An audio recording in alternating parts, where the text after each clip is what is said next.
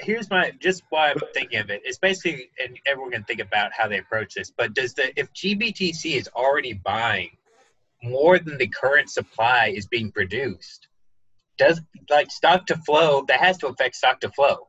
Like, don't you think so? Like, demand is outstripped supply already. Well, the problem I have with that whole GPTC analysis recently is like they act like the only thing for sale on the market is the recently mined coins. I mean, like GBTC might own none of the recently mined coins. All GBTC did was buy Bitcoin from somebody who wanted to sell it. Like it's not. I get what they're saying, but it's not like that they're buying a ton. It's a huge institutional flow. You know, Yeah, this is what I work in. So, yeah. you know, we always assumed the people making Bitcoin's price go up were us, the people holding Bitcoin. And now the entire supply is already being absorbed by this one entity creating more GBTC. So the rest of us, like anything could pump the price really suddenly right now, in my opinion. I think we could see a massive short squeeze to like 50,000 really fast. And the exchanges are not ready for it. There's like, you know, there's all sorts of chaos going on right now. But in Bitcoin, one of the interesting things that's happened is people are actually pulling their coins off the exchange, right? Mm-hmm. And imagine if on one of these exchanges where you can use a multiplier, right? If we did have a sudden short squeeze, it went to 50,000. There are not enough Bitcoin at BitMEX and at some of these Korean exchanges and at some of these Chinese exchanges that are shady that are going to be able to pay out everybody if it went up really fast, you know? And I think that fact that the people are starting to pull their coins off in a real notable way, that movement is taking hold, is going to be a real problem because they are doing fractional reserve stuff, and that's being undermined by people pulling their coins off. Yeah. I mean, also, if it's Bitcoin alone that takes off, a lot of their books, they're pretending like they can pay everybody because of the ratio of Bitcoin to altcoins is kind of stable. But if Bitcoin takes off independently on the short squeeze, then they can't liquidate their alts to pay off the people in Bitcoin if it went too fast. That's the other thing that I think they're backing up, which is very unwieldy. Okay.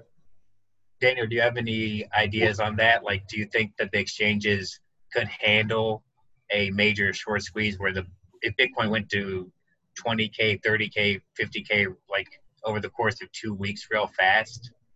Like, are the exchanges going to handle it? I mean, the short answer is no. It's going to be, I think that shit show when Bitcoin moons or when Bitcoin dumps, you know, and just from how many different exchanges there are, you know, you have no idea where problems are going to pop up, and there's no way to predict where they're going to pop up. So, you know, you've got to prepare yourself before those situations happen, because somebody in the market's going to get wrecked, and it could be you if you're holding coins on a custodial exchange. Or if you just think that you've been playing on these leveraged exchanges and they were fair, and that when you get your big payday, it might not pay out. That's more what I think is going to happen, is that everybody's going to hit it all at once, and there's no way they can pay everybody. It's like a casino where everybody in the casino could simultaneously win, you know? Well, that's a big factor in the leverage sites that if you're trading leverage, you know, you need to be trading somewhere with a strong either insurance fund or insurance policy, but most likely insurance fund, because the exact purpose of that fund is to cover the situation where the peer that you're trading with has gone bankrupt and they can't fulfill the trade. So the only way you're going to profit is to get a payout from the insurance fund. And I mean, a lot of the insurance funds have many, many thousands of Bitcoin. So it would have to be kind of an extreme situation, but you know, it has happened before where insurance funds have gone to zero and the exchange the winning traders, you know, it's kind of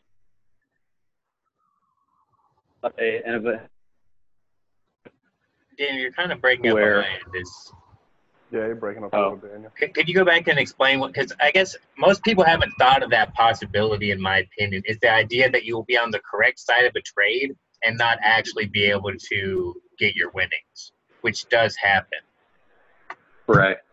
I mean, we're long on Bitcoin in a big way, and you still don't get your once in a lifetime payday. So, I mean, there are some pros and cons to thinking about it. Way the pro of being in a margin trade position is like, say we're going to go 20x long. Let's say that we're going to do a $100,000 trade.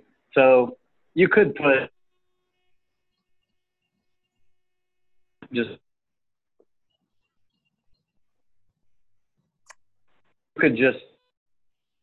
100 with 5%. Oh, these are the good details. These are telling you exactly how to trade, and they're not coming through. Oh my goodness! You just do this. You just do, and you just do. That's cutting out. Yeah, we couldn't hear you. Damn. Well, what was the last thing you heard? You're talking about how to get all the 21 million Bitcoin. Yeah, I think you were like a leverage 20x, then what do you do next?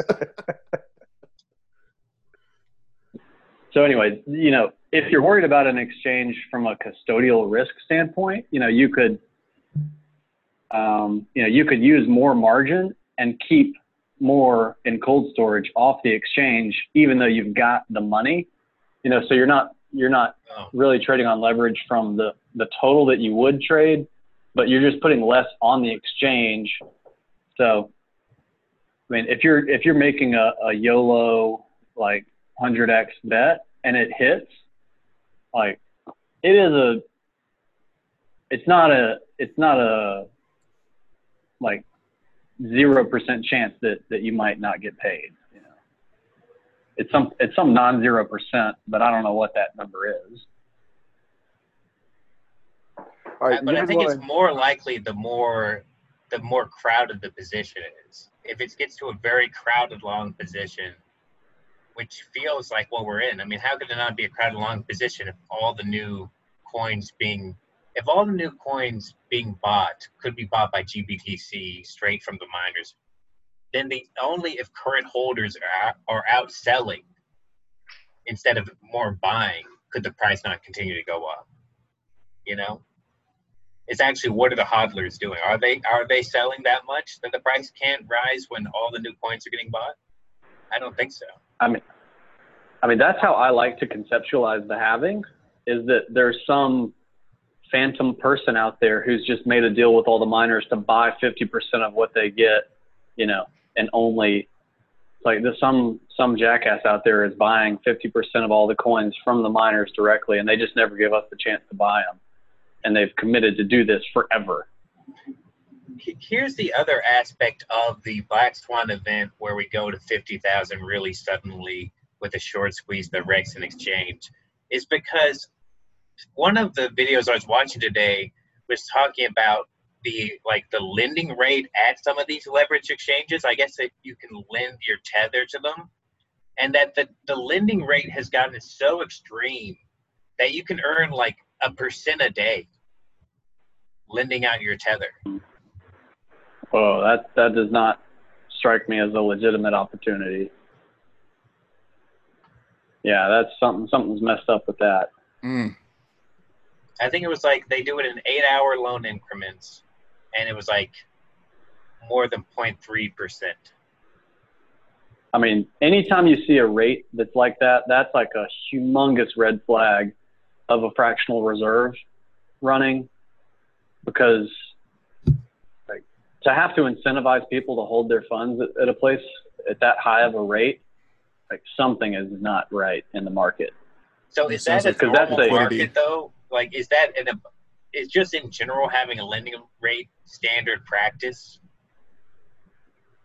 I mean, I mean, it depends on the market. I mean, yes, in some exchange markets, yes, that is normal, but you've got to opt into that policy. You know, you've got to be making a decision to loan your funds. You know, it's not like when you deposit money in the bank, you know, everybody thinks their money's in the bank, but they're actually lending it out, you know, to all different types of people. But when you deposit money onto a Bitcoin exchange, you know, that's not part of the agreement that you expect to be happening. It's for them to be lending your coins or your cash to other people. Someone has money in a bank? But it's just these are the shady things I'm seeing right now that makes me worried in a good way. You know, I don't think any of that would be bad. If you had your money on an exchange, you get wrecked, that's your own fault. But yeah, that was my thought. Is that like if someone can't withdraw their money from the exchange, I don't really feel that bad for them. You know, it's like, wow. I mean, it's kind of healthy in a way. I mean, isn't that the whole point of the proof of keys thing? Mm-hmm. Mm-hmm.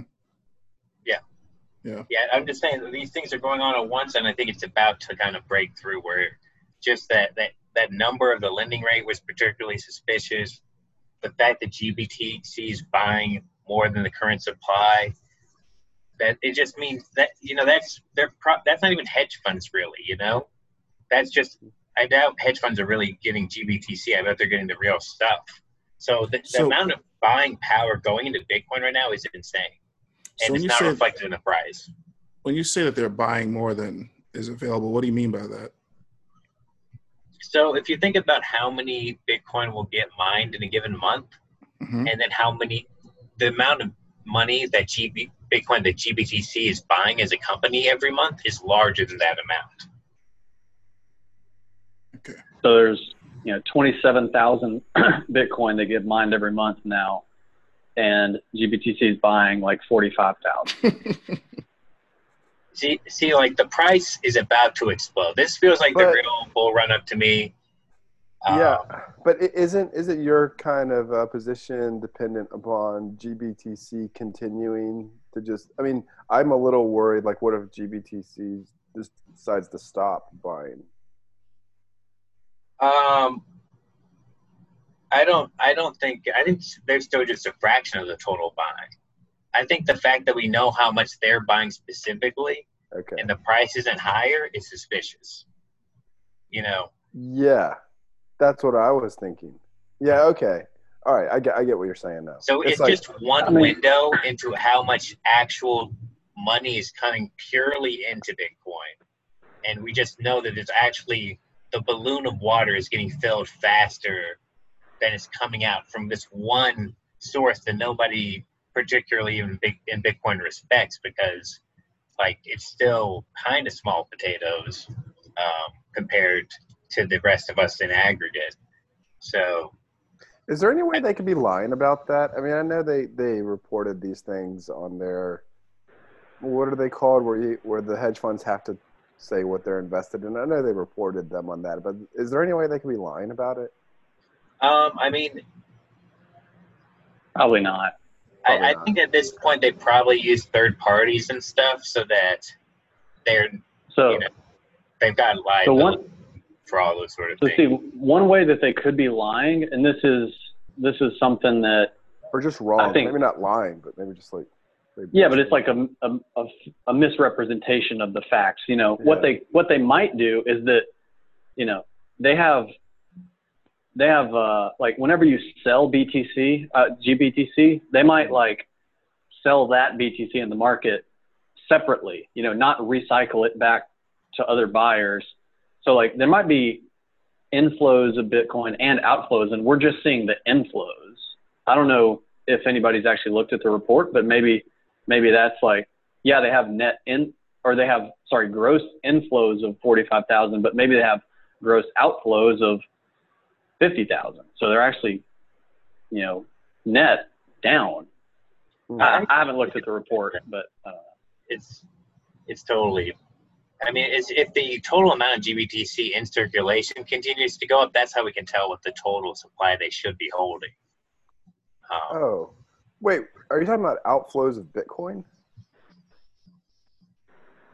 I think Daniel was talking about, like, are they liquidating, taking GBTC off the market as people sell and also selling the underlying Bitcoin, or are they just more GBTC continue to be added to the market? I'm not 100% on that, but I think just more GBTC continues to be added. Right. I think that's the way it is as well, but I haven't looked at the reports, so I can't say. That would kind of suck if the market for GBTC started affecting the market for the Bitcoin price, like in the opposite direction. Here's a way to think about GBTC in a not so negative light. Like, you know, in like third world countries, you'll see people riding these kind of messed up cars that they somehow rickettily like got together, and you'll have like 20 people all hanging onto the side of it. That's the retail investor who is really scared of Bitcoin but still wants to get on board. And they've got onto this rickety odd asset that is somehow has Bitcoin underlying it, and they're like, I'm too scared to buy Bitcoin. I'll buy this thing and just hope it works out. And those people, that scared retail investor who won't even hold their own Bitcoin, is now buying up more than the entire supply of Bitcoin being produced. That one type of U.S. investor with that mindset of I can't hold my own keys, which I think is a minority of investors. Like, I think the demand is huge right now. I don't know what sort of price manipulation could possibly be happening, but that GBTC thing, it's just hard to wrap your head around that and not just be extraordinarily bullish. I mean, if the price doesn't pump 10x in the next 6 months, I'm going to be pissed. I mean, they'll be exposed as a scam at that point. It would be like a Mt. Gox situation. Yeah. If there's an investor that really thinks he bought 21 million Bitcoin, he's going to be in for a rude awakening. Like, he's trying to withdraw all 21 million. Like, that's just not. That's horrible if they're really going with that practice. Or it doesn't have to be 21 million. It's just like an insane amount of Bitcoin, and they don't have it. They're in big trouble, and just them being in trouble just alerts everyone else on in terms of the scarcity and how real the scarcity is with this thing. And that's a bullish move right there. But what if the CEO of the exchange goes to India and gets this really terrible stomach virus and passes away? Then it's okay, right? It's an act of God. No one can foresee that. It's all forgivable. You know, the keys are lost. Is that like a reference I don't know about or something? The Quadriga exchange. It was like maybe a year ago or 6 months ago. Yeah, Canadian exchange. No, I forgot about it, but yeah, that's what happened? Yeah, it's Canadian exchange. The guy, he went to India. Maybe he was Indian. I don't know. And then he supposedly died over there from some weird disease. And all his keys died with him and stuff too? Yeah. Holy God. Yeah. Wow. It's so sketchy though, man. Like, so he dies. His wife, they don't do an autopsy or anything. His wife takes his body back to the hotel with her, and then I don't know all the details, but it was a lot of sketchy stuff to where this guy's not dead, he just exit scammed. And the obviously his addresses has the money been moved from those wallets basically? I haven't followed up. He's probably he's probably just waiting it out a little bit. But yeah, I'm very sure that there are people who are monitoring those addresses nonstop for any movements. So yeah, if it does move, they'll let us know right away. But yeah, that's interesting. Have a fake death. I kind of want to get back to this conversation about exploratory and contentment and Bitcoiners being upset about not having this 10x increase. The way I thought you were going with that, Daniel, was that Bitcoiners might become complacent when Bitcoin just becomes ordinary, when it's not kind of new and exciting and not this intellectual brain busting thing that it is, that's when Bitcoiners will just lose interest in it and want to move on to something else that's exciting. But I also get that there's probably a lot of people that are just in this for the 10x, and those people probably are going to be disappointed. But I'm not worried about those people, to be honest. Like, it's the OGs that I'm worried about. You know, the people that are in it for kind of the revolution, kind of for the, you know, moving the world to a better place kind of stuff. I'm worried that those people might lose interest, not because of the 10x, but just because it's just not interesting anymore. Mm-hmm. I think they'll only lose interest if the movement stops being about anything and starts just being like, oh, I invested in Amazon, you know? Right. Yeah. Oh, I invested in Tesla early. That's the biggest danger to the movement. Right. I think it's. I mean, for me, it's a sign of kind of missing the boat to a certain extent. Like, I mean, you guys know I'm like as bullish as anybody over the next couple of years. But like, I was just texting with another friend a few days ago, and I was, you know, we're just talking casually about Bitcoin stuff, and I said, I think it'll be a good couple of years coming up, but we'll see. And his response to me is like, couple of years, haha. Like, and like, I know this guy, you know, has some Bitcoin. It's like, what do you mean a couple of years? Like, a couple of years is not long, but he, you know, like, and if you're only looking at this from the perspective of a trade opportunity of less than a couple of years, it's like, I just don't get that. Yeah, I think Bitcoin is like, in a way, it's the only way to teach investing to people with ADD, because for some people with ADD, the idea that they can wait 4 years and get some sort of lottery ticket is like, I can do that. Even though normally I can't handle the idea of just watching like my regular stock go up 7% a year. They can't handle that. But they're like, there's something about the hyper entertained culture that we're in, where you would be entertained at all times, that we can still handle that, but most people can't, you know.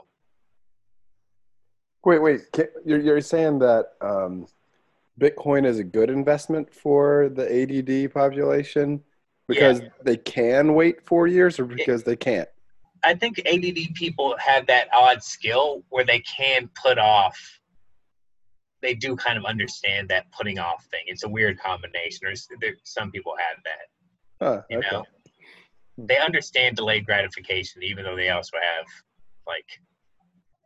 because it's something about just like, okay, I just said it and never think about it again for years. I can do that, you know. Oh, I see. But the idea that you said it, come back in 5 years and it's up 20%, is like, no way.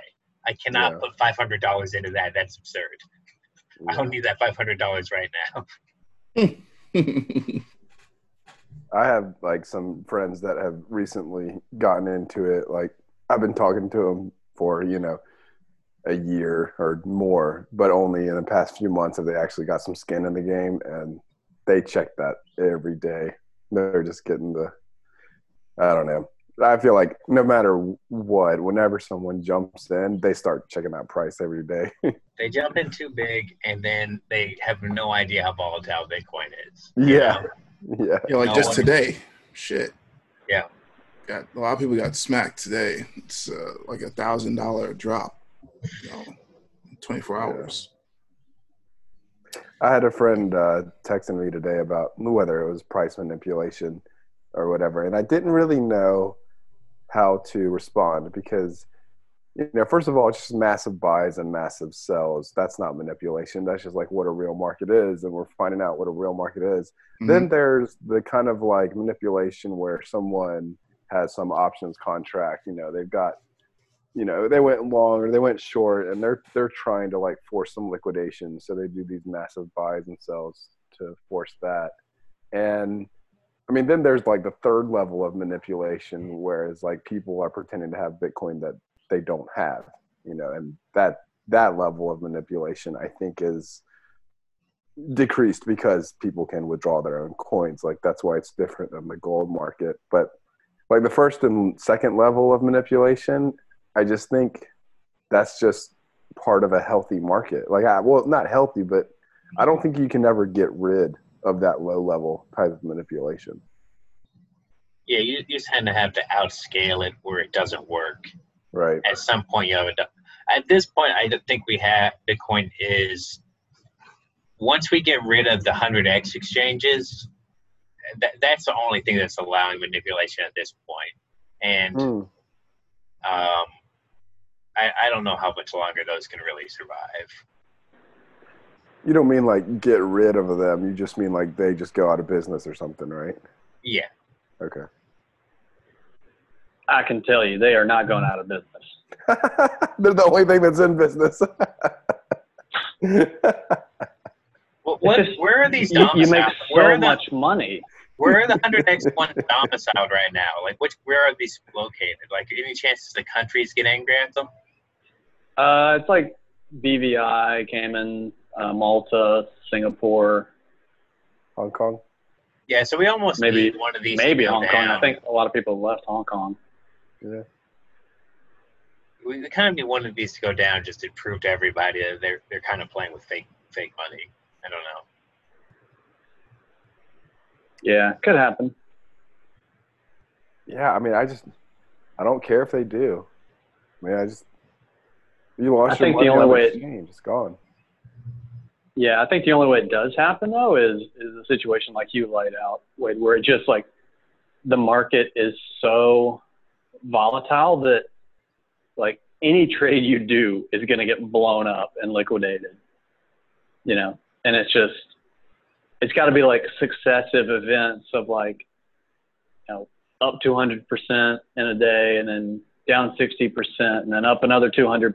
And it's like, I don't know. It would have to be just, and it very well could happen, you know, with how things go and the order books get thin after big price moves. Like, it could happen.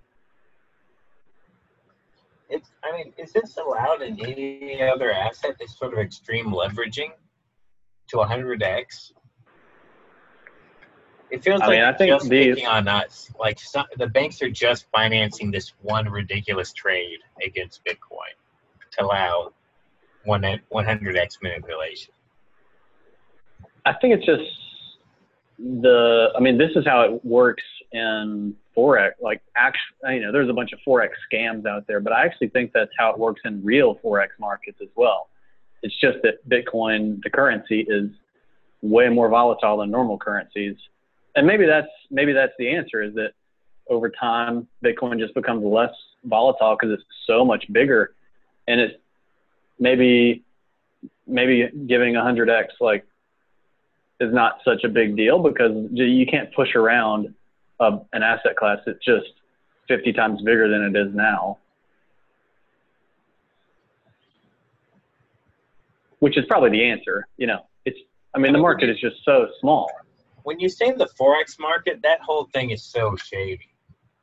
Like, it does worry me. Like, do we really want to be a part of the Forex market, or do we want to be our own currency that doesn't even touch the crappy fiat, you know? I think it'll have to be both, man. Because you can't stop that from happening, but you can't operate independently of it. Isn't Bitcoin like inherently just what we're doing right now at Bitcoin when we trade? Isn't that just Forex at the end of the day? It's just foreign exchange. That's how I think about it, yeah.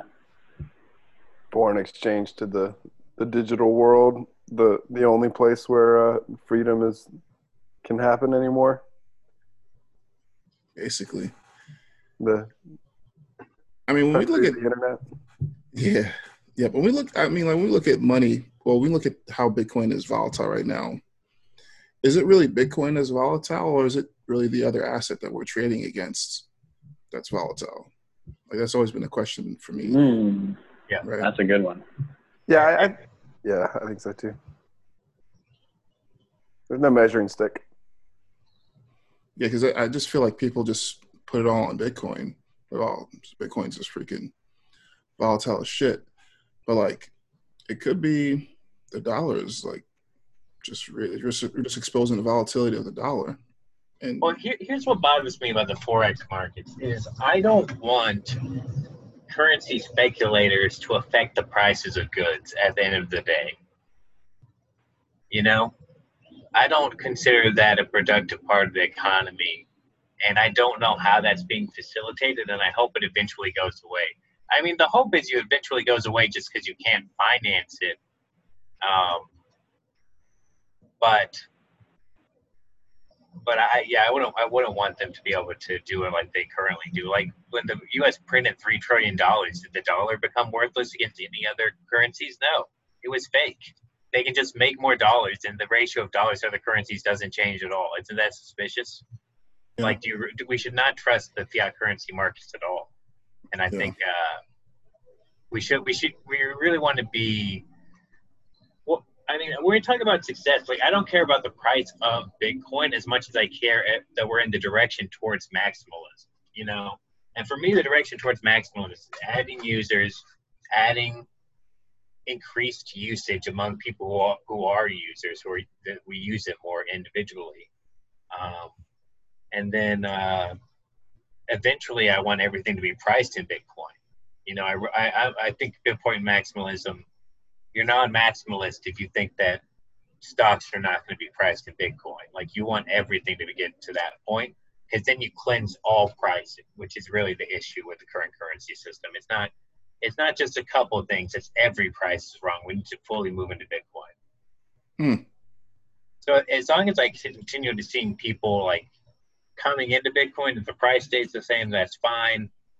I would expect them to battle against the price. If I saw our meetups going crazy and the price was at 2,000, I wouldn't care, because I know that we were winning. The price was just being manipulated. You know what I mean? I just need evidence that we're winning over time. Interesting. I agree that speculating on currencies like fiat currencies is probably unhealthy, because that speculation can probably affect the monetary policy in a way. But speculating on Bitcoin price feels different in a way, because that speculation on those prices doesn't have any chance at influencing the monetary policy of Bitcoin.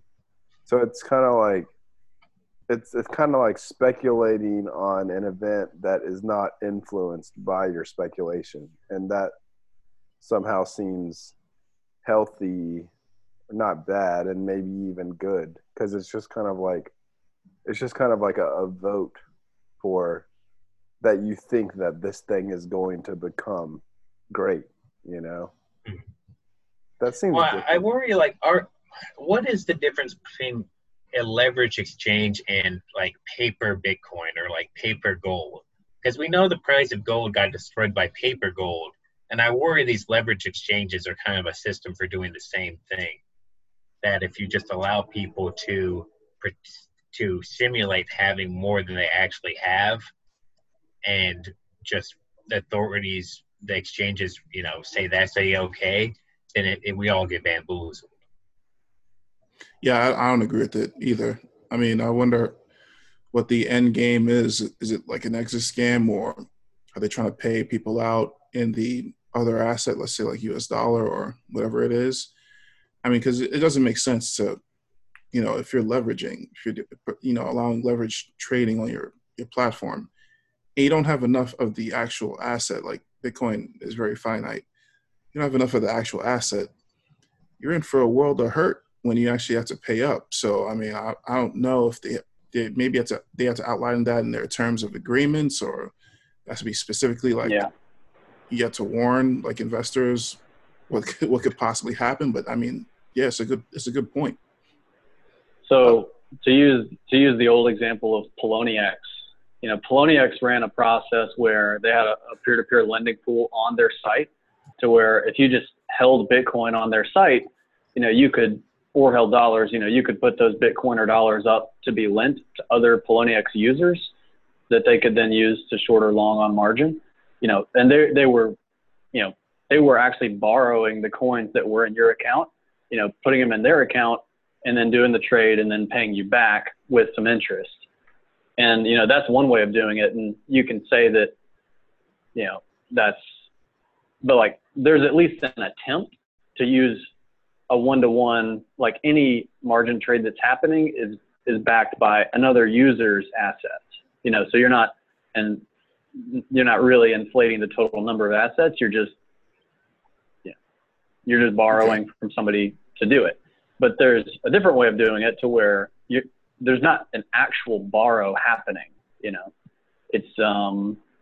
It's just, basically printing some Bitcoins that only exist on the exchange and that are not actually an asset of anyone else. They're only a liability to the person borrowing them.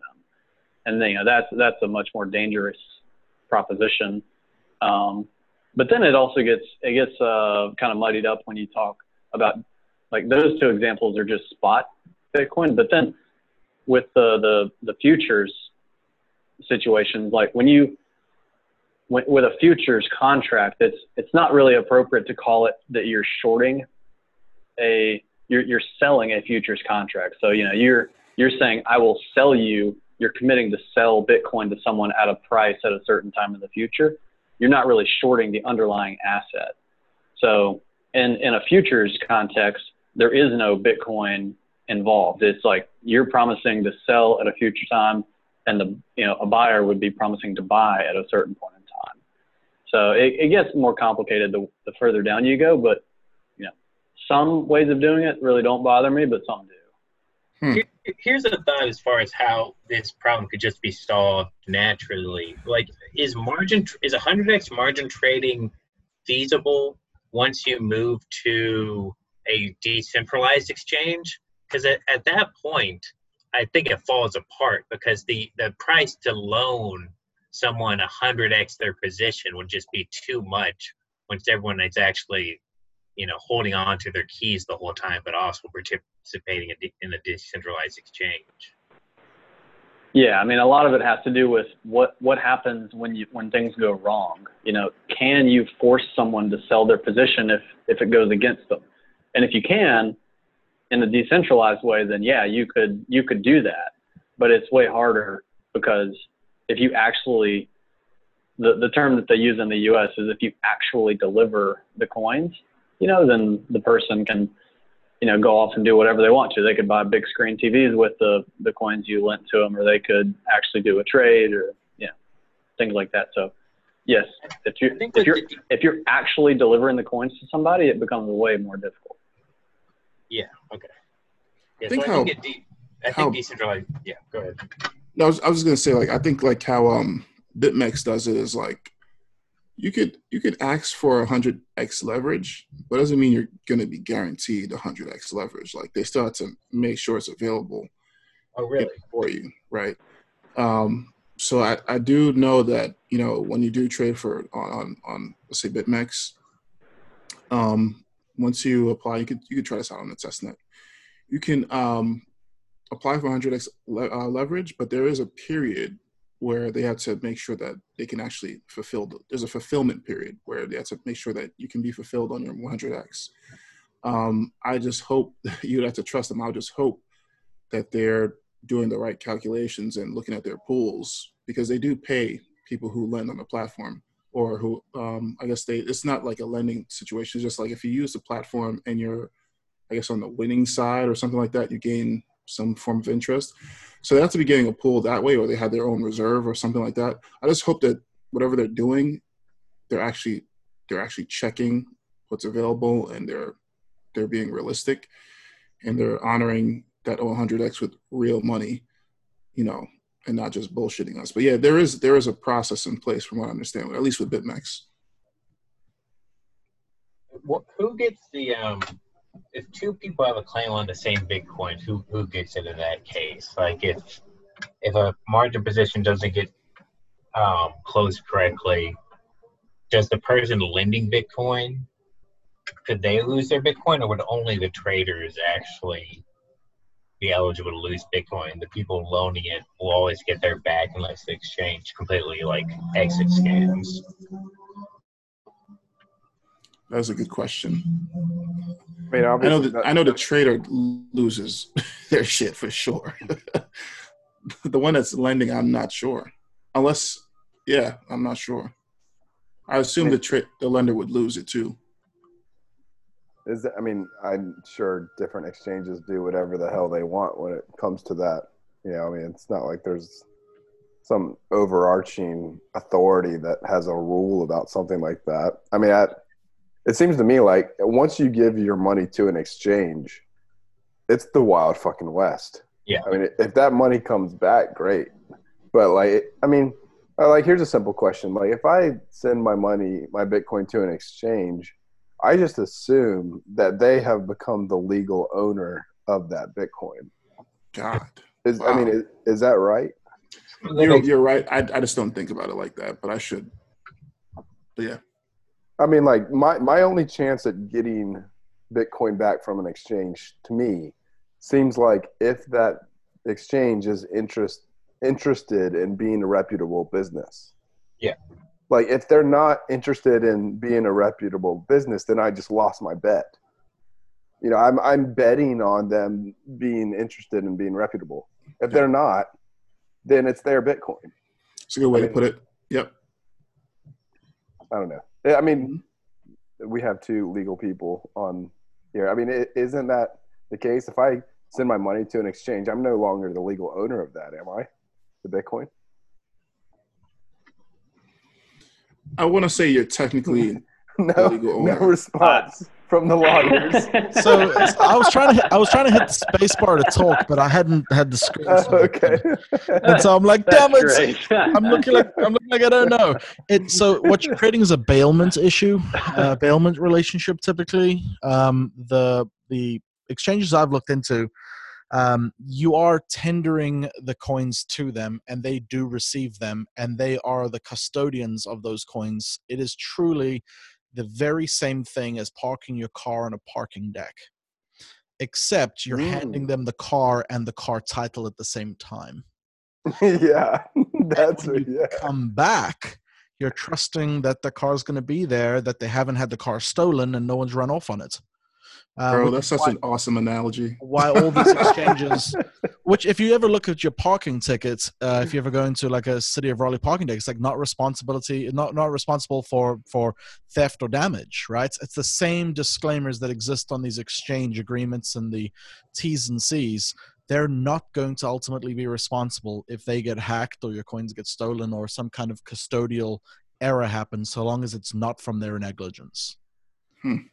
So they do have the coin, and it is theirs, but only insofar as you've granted that to them contractually. Words of the devil, as I've been one to hear. Wow. And Wade, I hope you know I'm saying that with a smile on my face, because the more I think about it, the more I think that's kind of true, unfortunately. It is. It's the nation of laws instead of a nation of men. That's the problem. And you need to transition to past that at some point. Well, now we went from a system of men to a system of laws, and now we're just a system of math, right? With Bitcoin. Getting back to our last week's discussion, like, I don't know. Doesn't it seem like that a little bit? Like, the great thing about America was supposedly like we got away from personalities and rulers, and now we have this system of law, but now that doesn't really work anymore. And now we're in Bitcoin, the sense of ownership is changing to a system of math. Like, if you have you have the keys, you are the owner, in this new sense of ownership.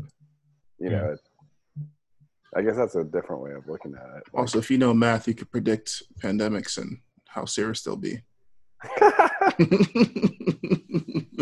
Dude, there are some ways in which math maps onto reality exactly, and those ways are computers. So you're saying that our values they're not static? They're not static R values? Math does not map onto biology and organisms and bacteria in any clean kind of way, like That at is funny. all. Like there is no calculus that, you know, maps onto the way biology works. We're heading to the world of models. Yeah. Prediction models. And yeah, that's crazy. But, you know, I agree. I mean, when it comes to ownership, I mean, math is pretty solid in that aspect. I mean, yeah, obviously man, and then the law piece, the law just needed enforcement. But now with math, you have built-in enforcement with it at this point. So can't go wrong with that. Yeah. This is a bit of a change of topic, but do you guys get bothered when the people just nonchalantly call out anarchists on the news as being people that throw bricks through windows as opposed to people that invest in Bitcoin? Yeah, I saw that. Like, I think there was a recent Trump tweet where he just kind of threw in anarchists with terrorists and like as just, you know, the worst people of the world. And it's weird. It was weird for me to realize that term. I've been learning more about anarchy, and I've realized that term is more about peace than it is about violence. It's a real political movement with like a real Wikipedia page that has nothing to do with throwing things through windows. but the only Yeah. thing, Or arson. it's the same thing with they did with socialism for forever and communism. But anarchy is like even less popular, and yet it's actually not a problem. It's actually very nice. You know and what? like it's trying to figure out how to just be nonviolent and stuff. If you break down those words like socialism, communism, I'm not going to go to anarchy, but socialism, like it just naturally, if you didn't know what it really meant in today's like era, like you would think it's a good thing. Communism, like a commune, like something like a community, right? Like that's fucking awesome. I want communism. But like the way that we use those terms, they're horrible things. Honestly, they don't work. And anarchy, I'm trying to understand anarchy. I don't know the breakdowns of the words in anarchy, but it could be a positive thing. If I didn't know what anarchy is, I probably would have thought it was a positive thing, except for the key part kind of throws it off. But it's almost like they're just using good movements and just destroying the language behind. They're using basically English to destroy them. Well, and it's just nuts. It's hilarious because they've been angry at anarchists for forever. Like one of the things was like this American, like a U.S. history person was like writing a history of the founding fathers in like 1850, and he was complaining about Thomas Paine and being like, "Thank goodness no one listened to Thomas Paine after the American Revolution, or else we would have had anarchy." So here's a good breakdown of the word anarchy. It's actually nice. Archos means ruler, and anarchos is basically without ruler. That is scary, actually. Without a functioning anarchy, it sounds scary, but the idea that you don't need a ruler should be like compelling to everybody. Yes. You know, that's why it's bad that they've turned everyone against this idea. You know what's scarier than that? If I'm just going to be completely honest with you guys, and obviously we're not going to put this on the internet and share it with everybody in the whole wide world, but this idea of personal sovereignty is a concept that I've just never thought about until maybe the last like 5 months. It's really? It's like it's these words that I've heard. They've just basically been words that they have been attributed no meaning. No value, and correspondingly, I've devoted zero attention to them. Even though, you know, hold your own coin, all of those concepts just fit so squarely into what everyone's been talking about.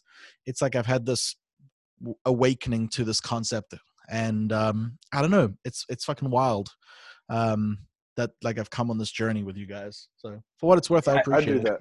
I do that shit all the time, man. Like just one day something will click and I'll be like, oh crap, this is what people have been trying to tell me for like years, and it just finally clicked. Like that was that way with like the non-aggression principle of like libertarianism, right? Like it just one day it just clicked, and it was just like, oh right, like that can be a foundation You know, like, and to be honest, I'm kind of going through this thing with property rights right now and private property, and, you know, just thinking of my own body as my own property, and just like, whoa, wow, like that is a total framing that works in a way. But yeah, personal sovereignty. I don't know, man. It's crazy. I've been thinking about it from the perspective, like I run my own business. I work, it feels like, for other people. All of the employees at the office, it oftentimes feels that way, and it's a weird thing to be able to just pause and say, look, I need to value my time above anyone else's. You know, that's my scarcest resource, and I just think that we toss that so freely into stupid crap that has no return and no value. I don't know. I'm looking forward to reporting back to you guys on how that journey progresses in the next several months. I had a realization today. I was having a religious conversation with somebody about, you know, how you can't take stuff with you, right? It is about contentment and stuff. When you talking about when you die? When you die, right? Yep. Mm-hmm. But we were talking about in like this religious idea that you do take the things you did with you. You take your experiences with you, perhaps. You know, that's something that could continue to travel with you. That experience could like go with you to the next life, or have affected like some sort of permanent soul or stuff. I just feel like throwing that in.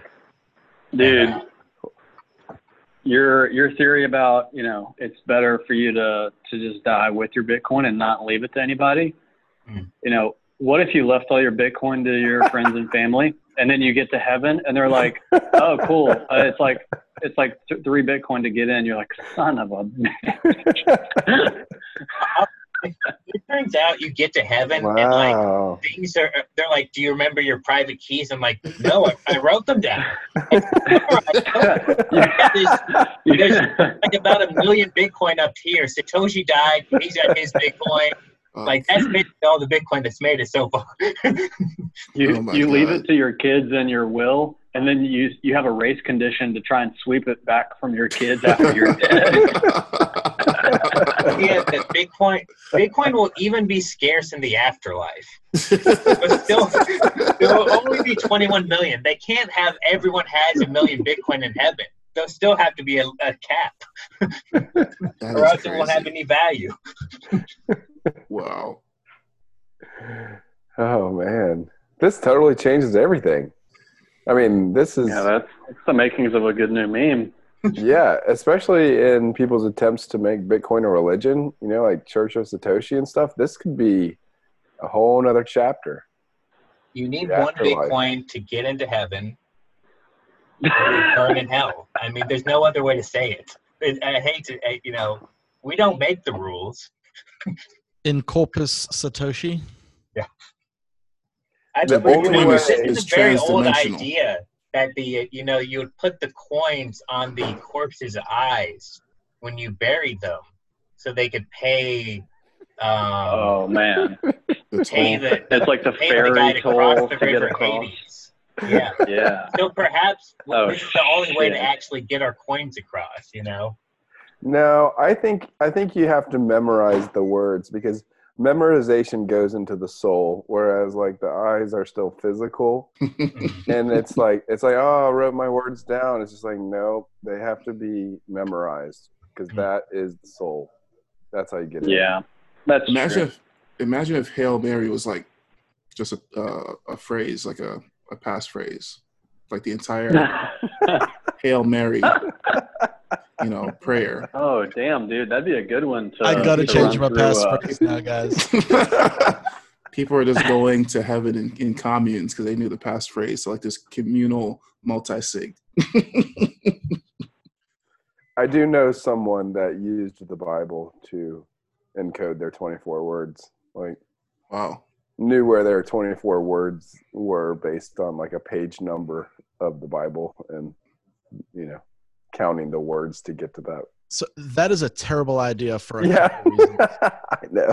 One, it's the most published book, but two, what's the likelihood you'll ever find that printed version again if your house burns down? Bibles Right. are notorious for getting reprinted and re-edited. That is a terrible, terrible idea. Right. There's like a million different versions of the Bible, and all the wording is slightly different. That is true. Wow. Yeah, It's just it might make you the look word good. "the" 24 times. And the Afterlife application, you know, it might look good. Here's an interesting question. You know the mnemonic word backups? Did anyone do that with any other languages, or is it just an English language thing? Backups? Good question. I was actually looking at that last week, and there's the other languages. Yes. They have like Chinese, Italian, Spanish, Japanese. Like there's a bunch of different BIP39 seed word derivations.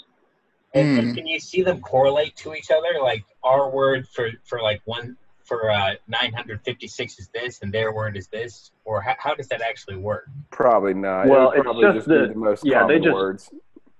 Yeah, it's just like a list of 2,048 words, and it's just really common. You know, the words have certain characteristics, like because you know all the seed words are only actually composed of the first 4 letters of the word. Okay. So there are some 3-letter words on the list, like the word fix or dog or something, but yeah, you only need the first 4 characters. So it's not really about the word. It's just that it's a popular word that's not easily mispronounced or mistyped. So there's no correlation between the languages. Do you know what they do for the 3-letter words? Did they just fill the 4th letter with all zeros or something? Yeah, I think for 3-letter words, there are no other words that start, like you wouldn't have the word fix, F-I-X, and like fixture, like a light fixture. That would just be the only, you know, the 1, 2, 3, that would be the only option for that 1, 2, 3. Oh. I guess I'm having a hard time wrapping my head around how the protocol handles different languages that way. Well, okay. Well, let's dig into this. Maybe no one knows, but I thought that. So, okay, obviously we're getting to ones and zeros here. So I feel like what you're saying, Daniel, is that the way the protocol works is that each letter stands for, 8 characters, 8 ones and zeros. So F is like 1001110 or whatever. And then so the first 4 letters just map to this string of ones and zeros. That's just 4 times however many ones and zeros each letter is. And if there's only 3 letters, then they just fill in some zeros for the rest. Is that? Yeah, it just, right. It just stands like, it would just be known in the protocol that this 3-letter word stands for, you have a fill-in for whatever the 4th one would have been. Oh, okay. Because that's the standard, Yeah, that makes sense. Yeah. All right. So does it translate, like if you have Chinese characters, does it just translate to English? No, it would just translate to the ones and zeros and skip over English. So they have a completely different set of 2,000 words with 3 different characters starting each of those words. Yeah, I mean, yeah. I would guess that, the standard ASCII table that just maps letters to ones and zeros, I guess they're probably just using this. And I guess there's just a standard ASCII table for every different language, that, Spanish has a couple different characters than English, so they're going to have a different ASCII table than we do. I mean, even if you go to like Chinese characters, there's just going to be a standard way of mapping Chinese symbols to ones and zeros. So they're just going to use whatever that standard table is. But ultimately, these are, I guess, if you saw somebody's 24-word phrase in Chinese, could you actually get it, like with your, figure it out? You just have to get a Chinese all you would keyboard. need, you would just download a Chinese keyboard and then somehow figure out which symbol to type. Yeah. Nice. But like any wallet that supports BIP39 seeds would have those. I posted the languages. So it is English, Chinese, Czech, French, Italian, Japanese, Korean, Spanish. Good for Czech. Right. I mean, like, that'd be a very small portion of the wallet that went from the human language, the natural language, to the ones and zeros. You know, that's like 5% of the wallet. You know, once it's with ones and zeros, that's where like the stuff starts taking place. You know, it's like the UX, you know, of the wallet. Did you guys see JC's post about his poor man's multi-sig when it comes to the 24 words? What's he doing? Yeah, I did see that, and I've seen several other instances of that, but it's a good topic for conversation. Yeah, I mean, you might add it to your document. Actually, I thought it was good. So basically, you take 2 sets of 24 words. Like, you have 2 different wallets. Let's say you have like a phone wallet, and then you have like a laptop wallet, and you've got 24 words for each wallet. So you split those in half, and so you have 12 words each. And then in 3 different locations, say like your house and your bank deposit box, and then like, you know, one of your relatives' houses, you put 12 words from one wallet and 12 words from the other wallet. So in order to get a complete set of 24 words from each wallet, you have to have access to 2 different locations. So he called it like a poor man's multi-sig. I kind of thought of it as like a locational multi-sig. Like, you have to have access to 2 of 3 locations. I don't know if this increases your security. It might just make things riskier. You know, I've never been that fan of dividing up the 224 words. Really? Yeah. I heard Andreas Semjonopoulos say it once, and I don't remember his explanation why, but I think it's basically because it's the idea that once you get half of the words, the other 12 are kind of guessable. No, I think that's with 12-word seeds. Like, if you have 6 of 12 words, then the last 6 are kind of guessable. But I think to guess 12 words is beyond. Yeah, I remember this conversation coming up with J.W. Weatherman and Andreas, and they were using it in the context of a 24-word seed where you've split it into 3 sections of 8 words each. And I think that's what Andreas was saying, that it was, you know, having 16 of 24 is a pretty big head start, and you could probably work that out. But 12 you thought was cool? Well, I mean, yeah, because there's a lot of wallets that just use 12-word backups. Like, that's it. Like, they don't do the 24 words; they just do the 12 words. Yeah, right. Which always makes me nervous. Still. Yeah. I never feel great about any sheet of paper that has my words on it. Like, it makes me uncomfortable. You know, I've never actually done the entropy calculation for 24 words and 12 words. We should do that one time at a meetup. Just 24, or I'm sorry, 2048 to the 24th. Is that it, or is it more complicated? I don't understand. Yeah, I guess that is it. Is it that simple? Yeah, I think it is. Yeah, it's just 2048 to the 12, or 2048 to the 24. But it's hard to compare that. You know, usually we compare things in terms of like 2 to the something or 10 to the something. Like, in terms of. So can you just convert the 2048 into a 2 and move the rest into the exponential? 2 to the 32 is like a billion, isn't it? Can you do that? So 2, yeah.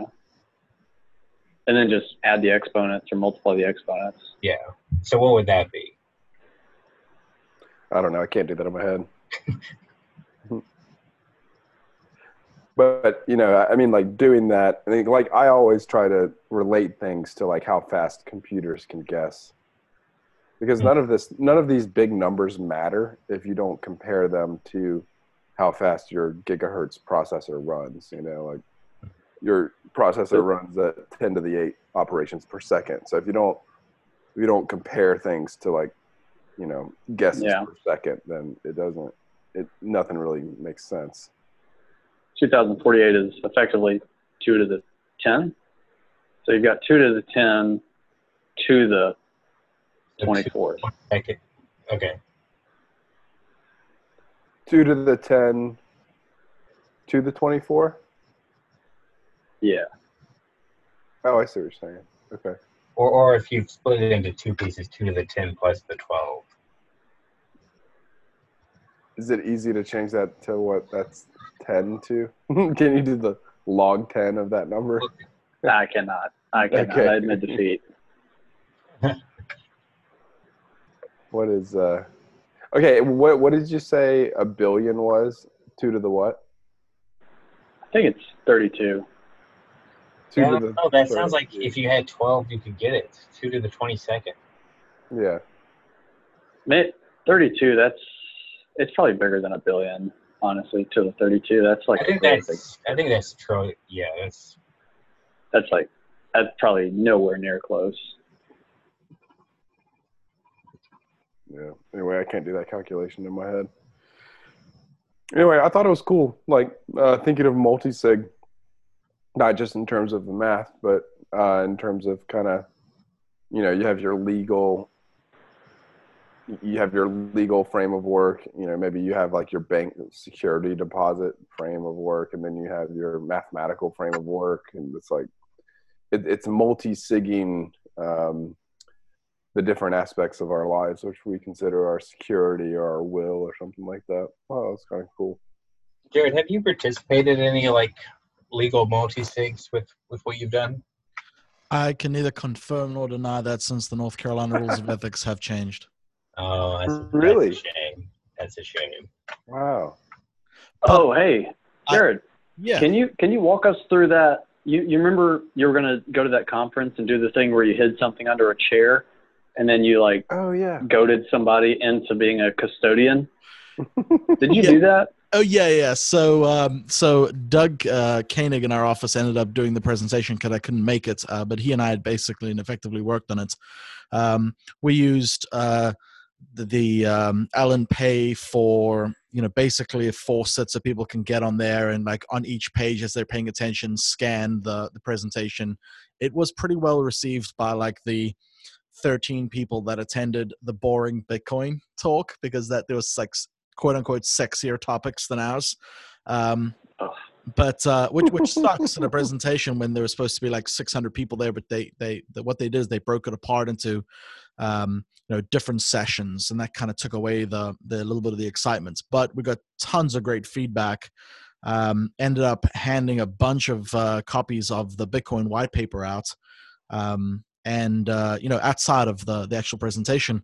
But after we handed out the first couple and basically told them that they were in violation of the rules of ethics, people had like proper panic attacks about it. They were genuinely freaked out about it. Lawyers take stuff, even if it's like in an academic setting, incredibly literally and incredibly seriously. At one point, the gentleman tried to give Doug back one of the seed words, and Doug was like, no, you can keep it. He's like, no, man, you gave it to me in trust. I have to give it back to you. It's like, well, I'm not taking it. He's like, well, I'm going to have to escheat this to the state. Like the guy was like that adamant about making sure that money got returned back. And like in the middle of the presentation, people kind of wised up because as the presentation's happening, they got a sense of what we were attempting to accomplish. They smarted up to what the rules are, but practically speaking, it's effectively ruined any way to spend Bitcoin on real property in North Carolina. You can't use actual Bitcoin to buy real estate. It's impossible. Yeah, which sucks if you hold any, sizable amounts of Bitcoin. There's no way you can do it. So just a private person can't just say like, hey, I just want to sell my land for Bitcoin. They can't just so accept it. So you have a point. Let me be more particular with my words. If there is a mortgage involved in the property, right? If the seller has a mortgage, can't be done. Okay. Banks would not permit it, and a lawyer has to end up holding those. A lawyer in North Carolina has to hold the funds in trust. Even if it's a like-kind exchange, something has to get held with a small cash, deposit on a payment. It's ridiculous, unfair, and it doesn't make any sense. There's going to be a ton of problems, and we explained that it's our position that in North Carolina, even participating in a multi-sig is a violation of the spirit of the law, of the administrative rule. It's terrifying because what if you had done that previously? And their rationale for it is basically, it's scary, it's dangerous, and lawyers don't need to be held liable for something that isn't well-developed technology. That's basically the sentiment. It's terrifying. You should read the opinion. It's nuts. Do you get the sense that North Carolina is different than other states? We're the tip of the goddamn spear, man. Really? Like we're a bunch of fucking backwoods dumb fucks. I'll be sure to leave that part out of this. No, we do things in a really quote unquote progressive way, but we're never progressive. We're a bunch of followers. Really? Oh yeah. North Carolina's never been the first to do anything. I think we're just following suit and waiting to see other jurisdictions like California, New York, Wyoming, interestingly enough, seems to be like the bastion for this kind of technology. We're waiting to see what they do. And also for the American Bar Association to kind of define what's appropriate and what's not appropriate. But more importantly, I think they're waiting for some big law firms to get involved and waiting for the big law firms to tell them what to do, and the insurance companies. Isn't Wyoming, wouldn't you expect them to go down the pro-Bitcoin route for trading Bitcoin for real estate? Oh, sorry. If I that's what I was indicating. If I didn't make that clear, okay. I was saying California, New York, Wyoming, those kinds of states would lead the charge. You'd need the American Bar Association, the big law firms to kind of break the ground to say it's okay to do it. But most importantly, you need the insurance companies to say, okay, we're ready to insure these assets because we know what it is. Yeah. Only then, after all the traditional finance gets in, when the bar make a rule. I think it's 2008 where the North Carolina State Bar started permitting, or 2008 to 2010. It was right before I got licensed. So I think it's 2008. North Carolina permitted lawyers to use the cloud. I mean, cloud movement kind of started happening, before that. But you weren't permitted to use the cloud. I mean, faxes were debated for the longest time. Really? Oh, dude. Oh, it's nuts. Emails took twice as long as faxes did. Wow. Jared, has this ever worked well, this cautiousness? And it's just happened to be in Bitcoin that it's overly cautious? Like, faxes aren't particularly secure. Yeah, man, I'm in a real bad way about opinions of what the the government's doing these days. I don't have very many positive things to say about what anyone with any semblance of power is thinking or saying or doing, and that's no reflection on the riots or the protests. That's just where things have been personally for me. That's from you reading The Sovereign Individual. Well, less Sovereign Individual and more, Free to Choose by Milton Friedman and Road to Serfdom by F.A. Hayek. So, oh, really? Yeah, like this. We've become very fascist very quickly. Like was something I talked about a year ago happened. We're all under a curfew. Yeah. The parts that really bother me about practicing law and just the legal business as a machine is that someone can say something like, well, that's just what I believe, and it doesn't matter what evidence you have. That's what I think, and that's all we're going to do. In the face of all the evidence, in the face of everything that is reasonable and practical, stubbornness from one bureaucrat wins. And I genuinely, in the last maybe week and a half, have considered living off the fat of the land with George and Lenny from Mice and Men. I mean, I go and do something else. We need to build our commune somewhere. I think someone was saying communism was a good idea earlier on the call. I don't know quite what the word means, but I don't necessarily agree, but I agree with the sentiment. Let me put it that way. And I appreciate your sentiment. But in the grand scheme, that if we need to figure out, I think if we did communism, I might be okay if we split it. We're splitting it with this group evens. I don't know if I come out ahead or behind. I think Daniel had this thing figured out when he went to law school, and he was like, you know what, screw this. I don't want to practice. You had it dialed in, and I think you got dealt the better hand on that, man. It was rough, man.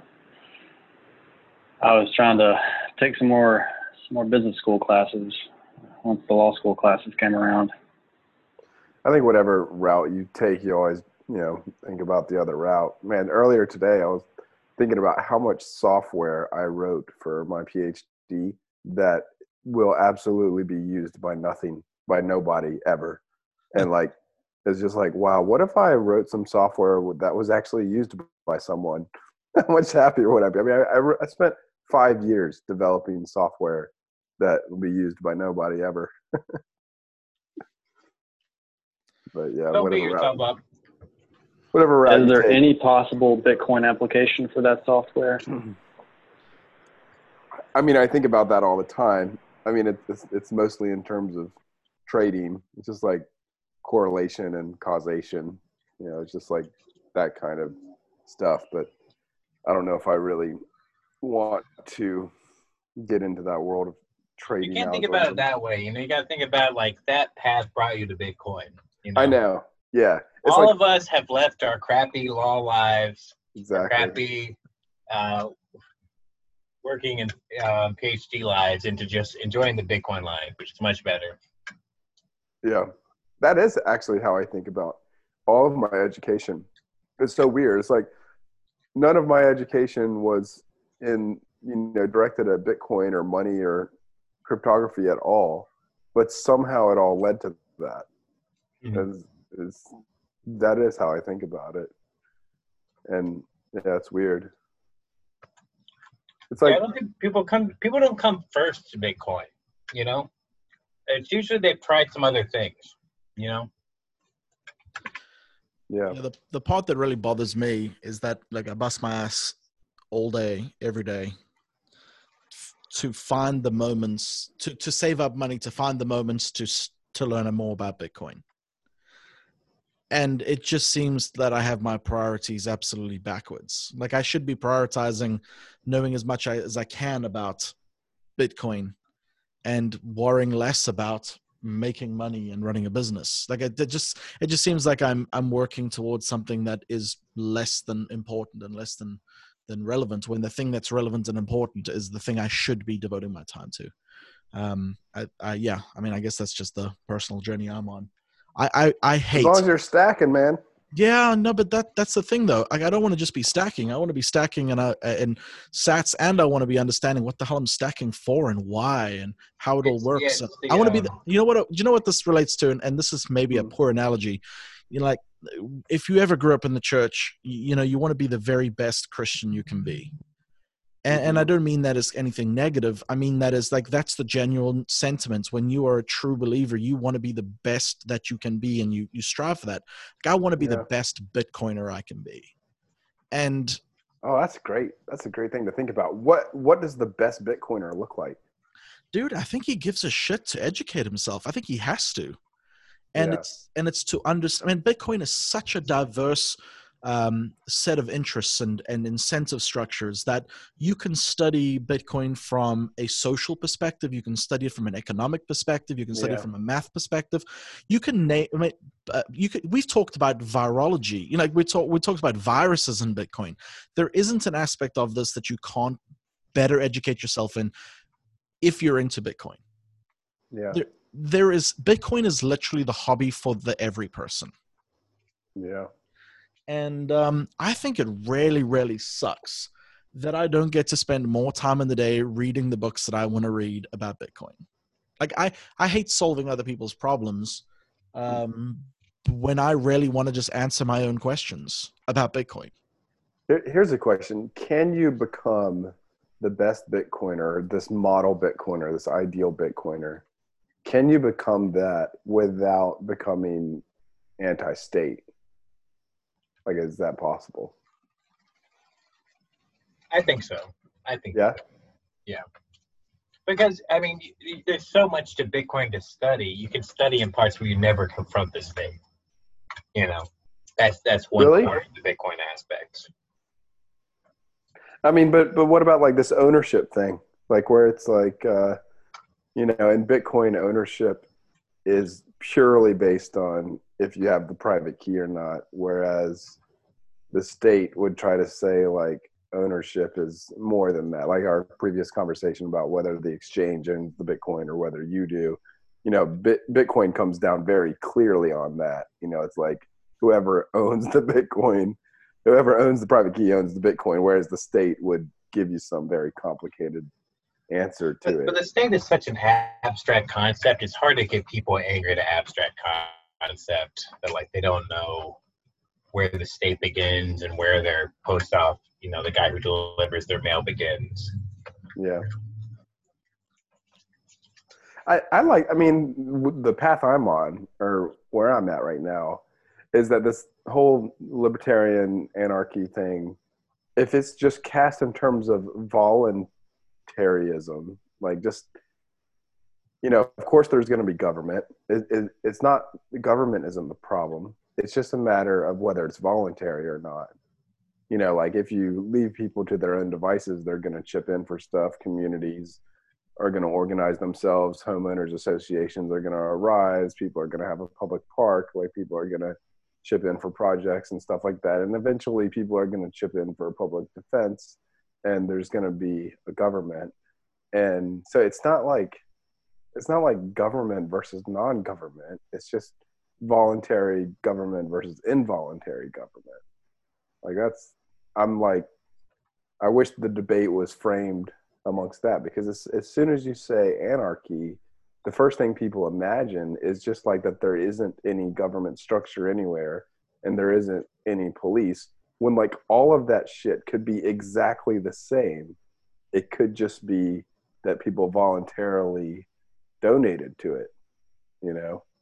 Yeah, exactly. I think for me, it's just kind of realizing that these institutions don't trump humanity, and that if you just have a crowd of people who disagrees with what like police officers doing, that police officer's idea about what they should be doing does not trump the other people. They're all just human beings.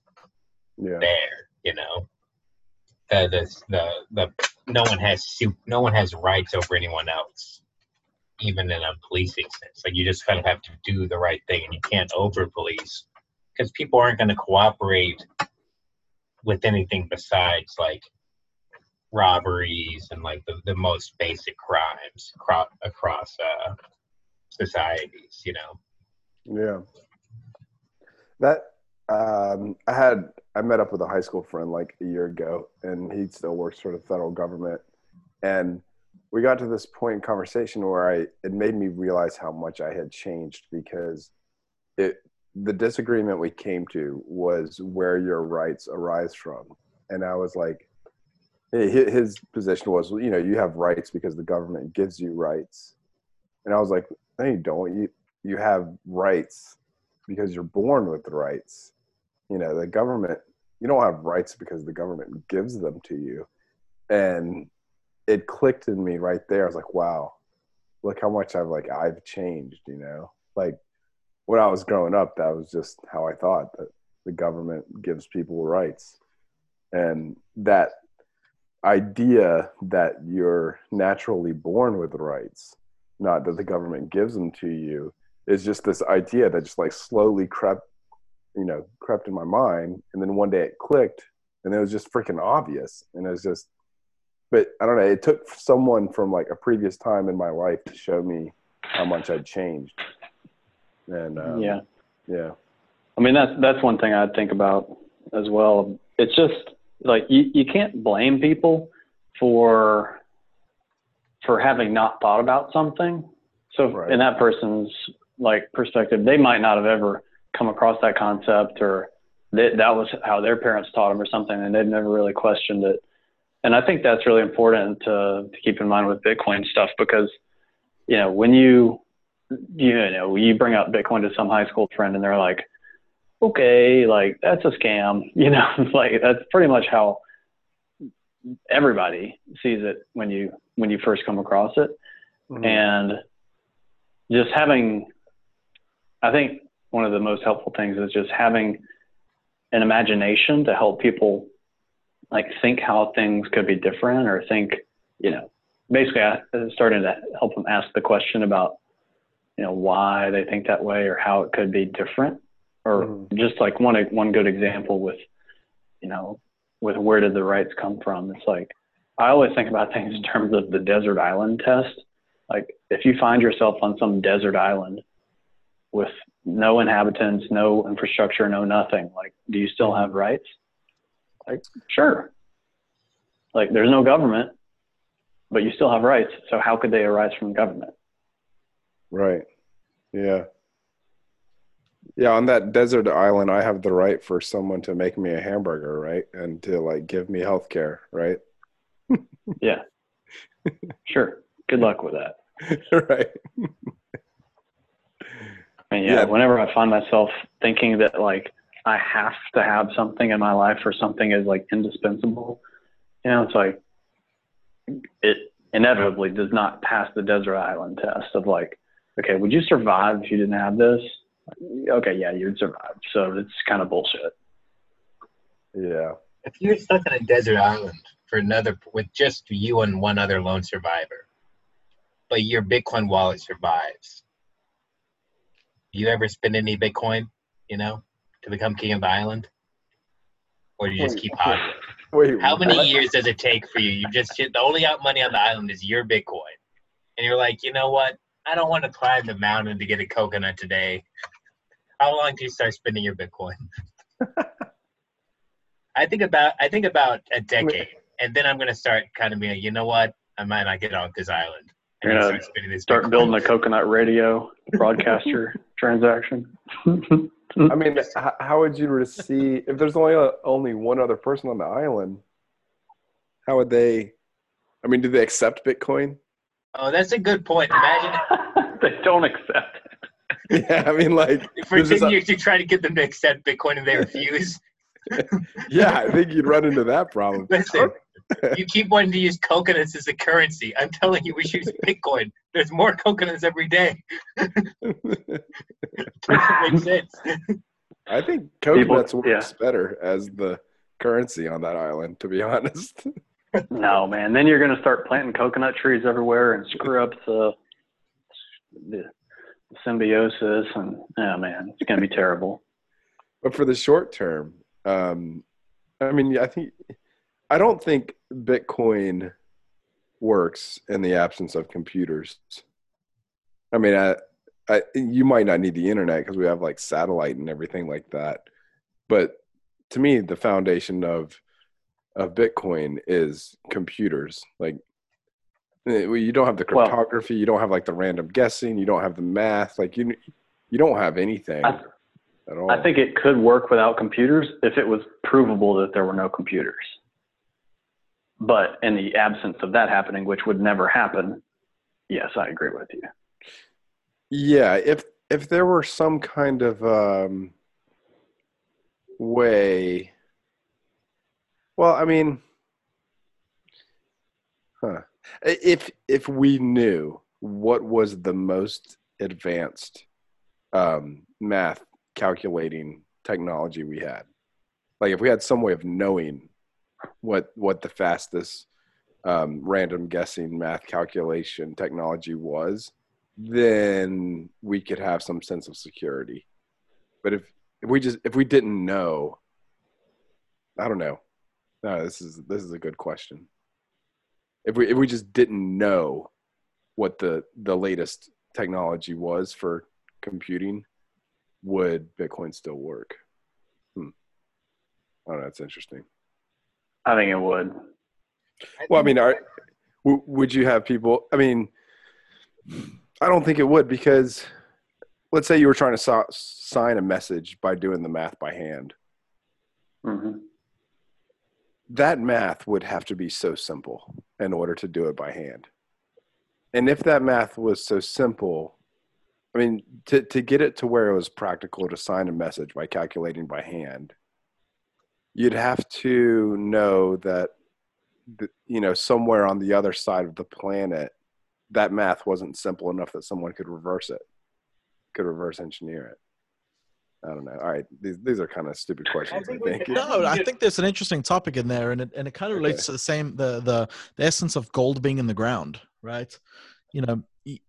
Everyone knows that gold's in the ground, but there are people that are better equipped and better skilled at being able to do the mining. And I think, when it comes to signing a transaction, what would inevitably happen is there would become people that specialize in signing doing these transactions, doing the math.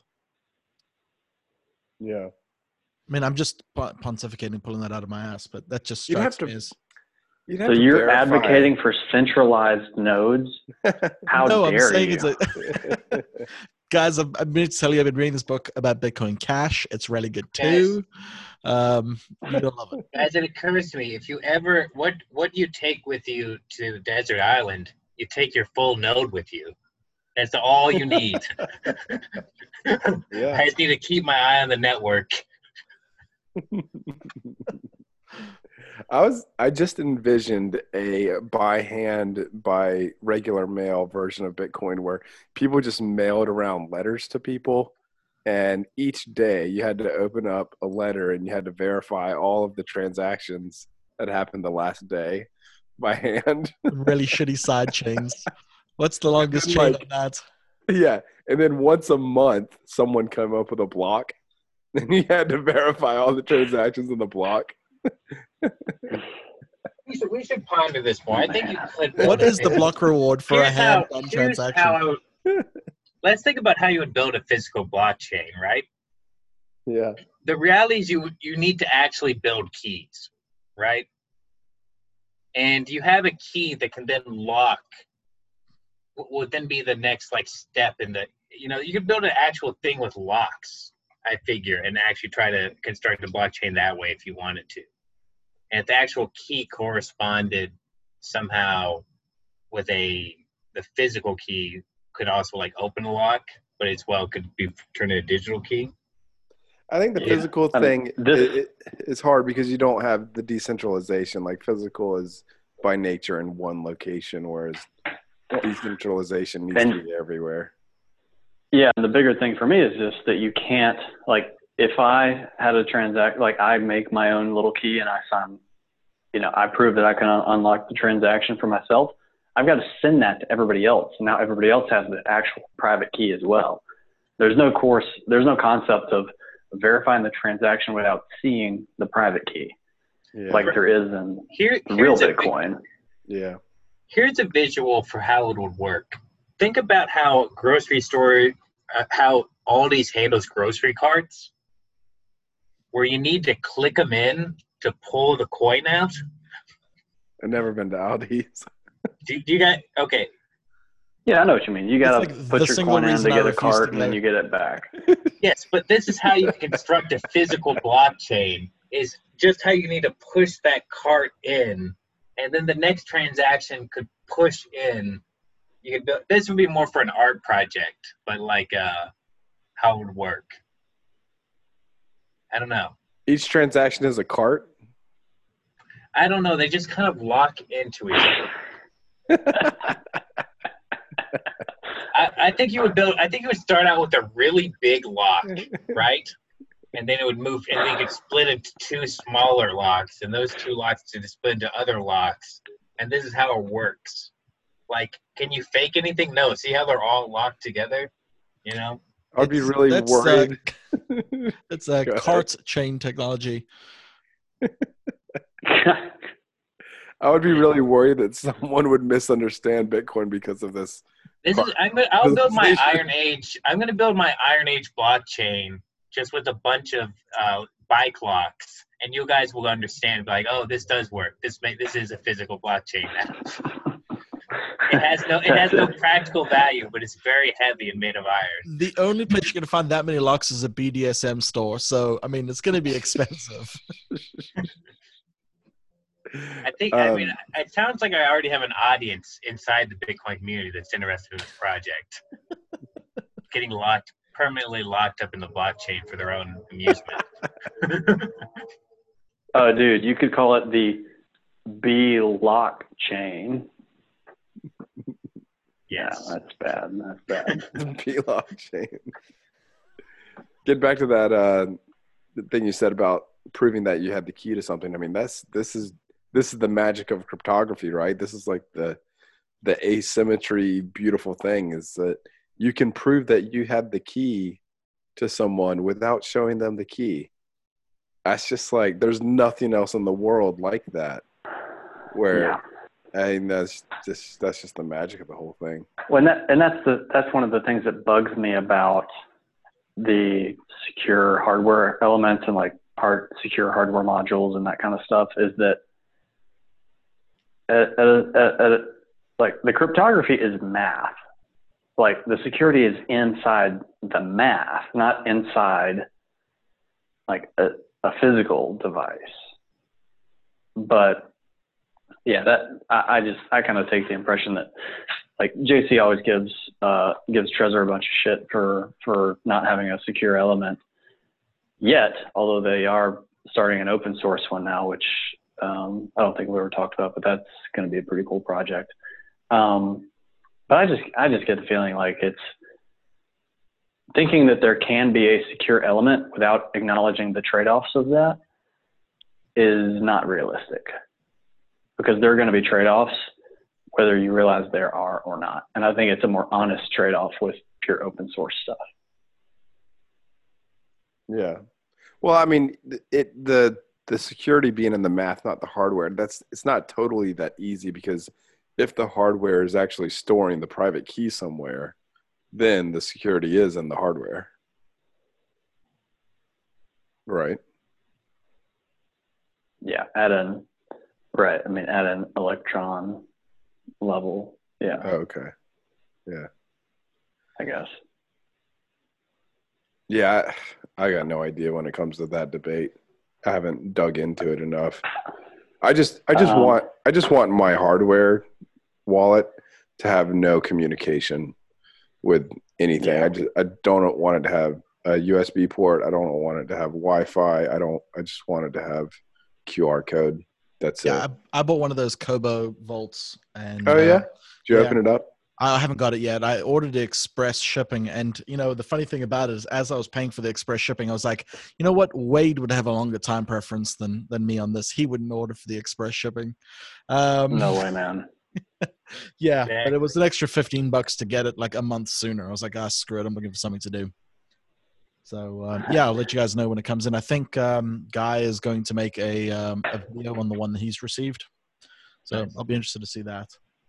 Does your time preference need to last into the afterlife? It's a great question. Yes.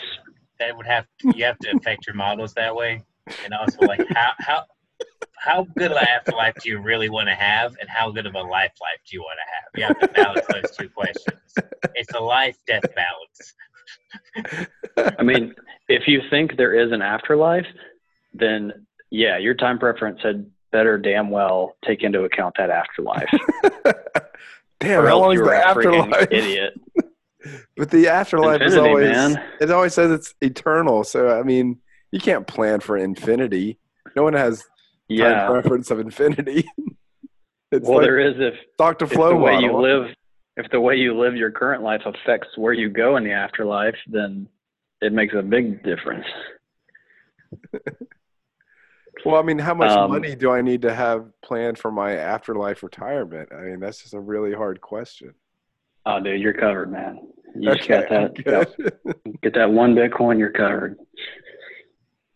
I mean, you got to think about, like, there's 6 billion people alive now, but how many people have already existed? How many people were up there, before Bitcoin came out and just have nothing?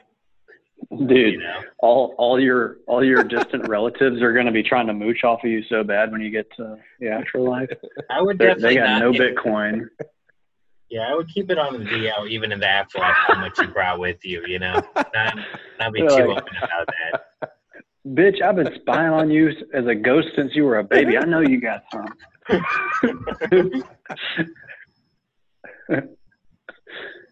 Oh, man. This is great. I think maybe we're that's what breaking this new territory. Maybe that's what this whole Bitcoin, this whole 2020 craziness is about. The afterlife people are just pissed. They got no Bitcoin. They're trying to beef it up. Get some more people in the afterlife with some Bitcoin. The 2020 have started out crazy. This is definitely Bitcoin's decade.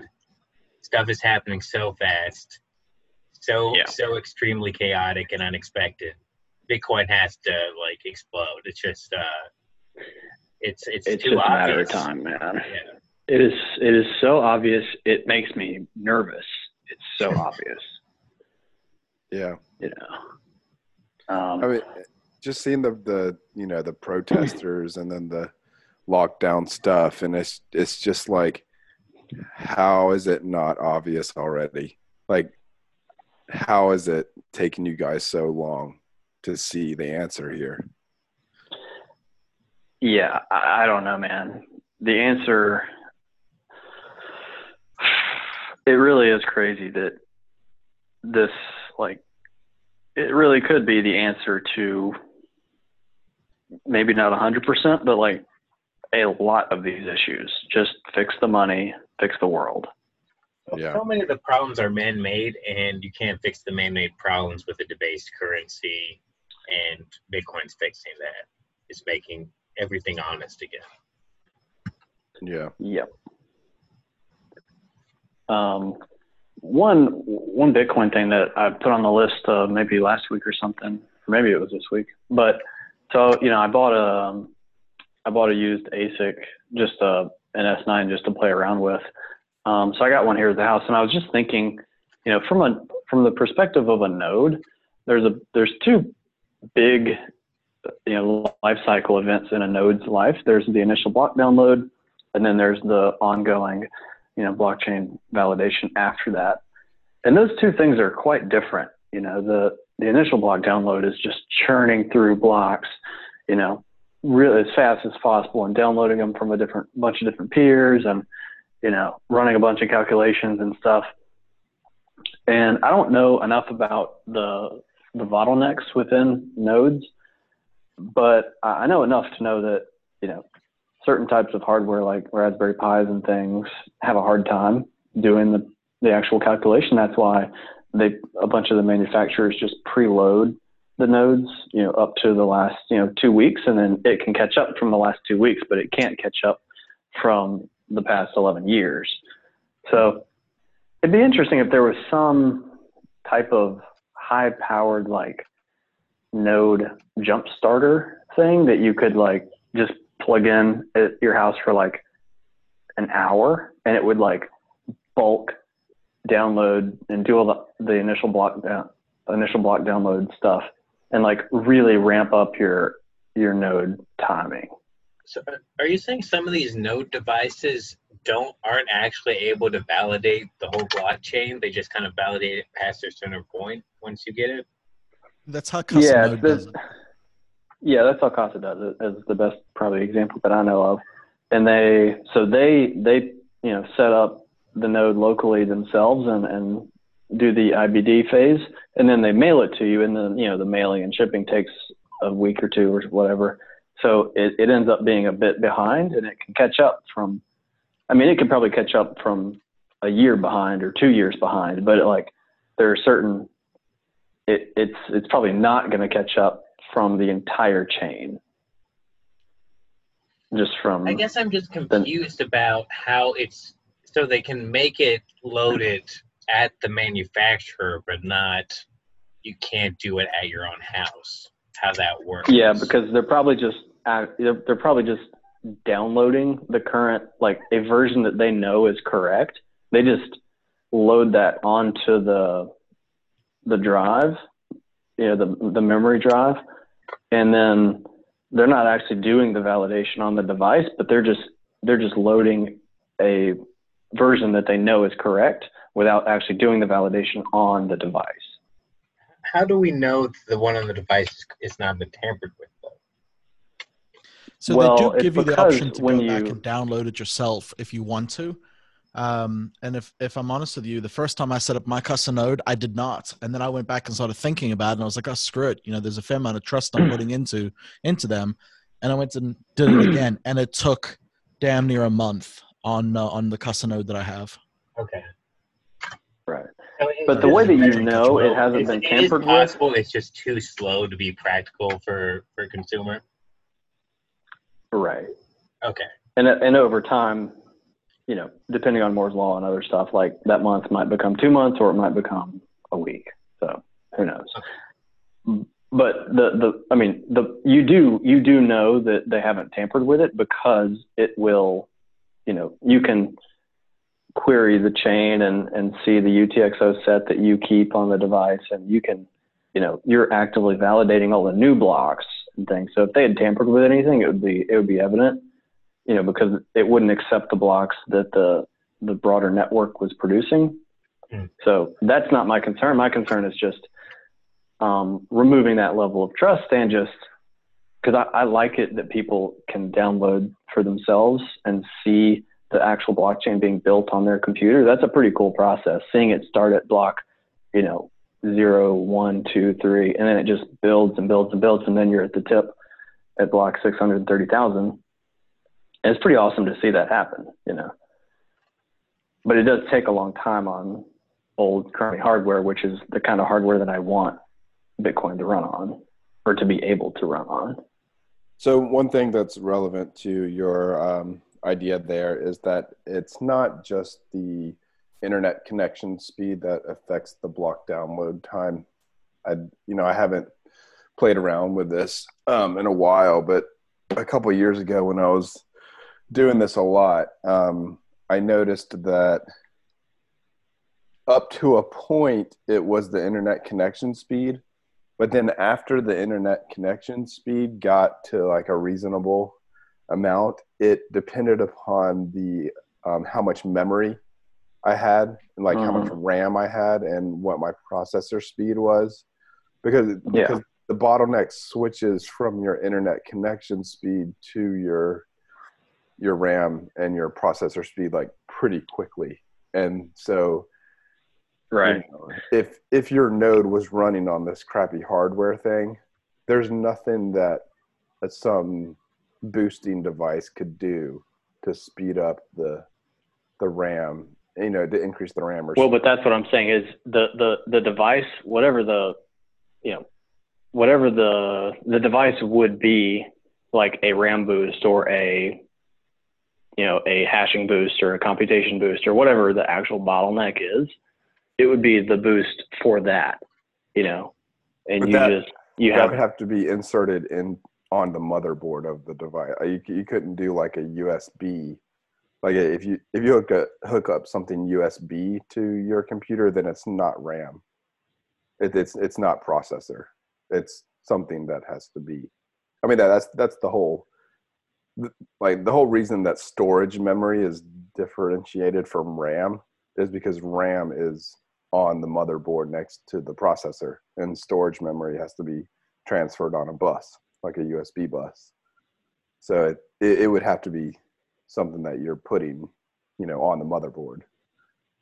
So, I'm looking at the S9 in the corner of the office here at home, and, that thing can do crazy, it can do that one thing very specifically.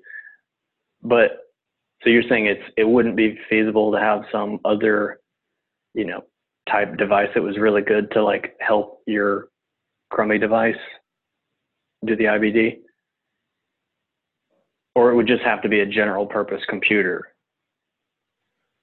There's no way to just kind of plug in something and make it faster that way, I don't think. Yeah, I don't know. I mean, maybe there is a way to do it, but it would be extremely complicated.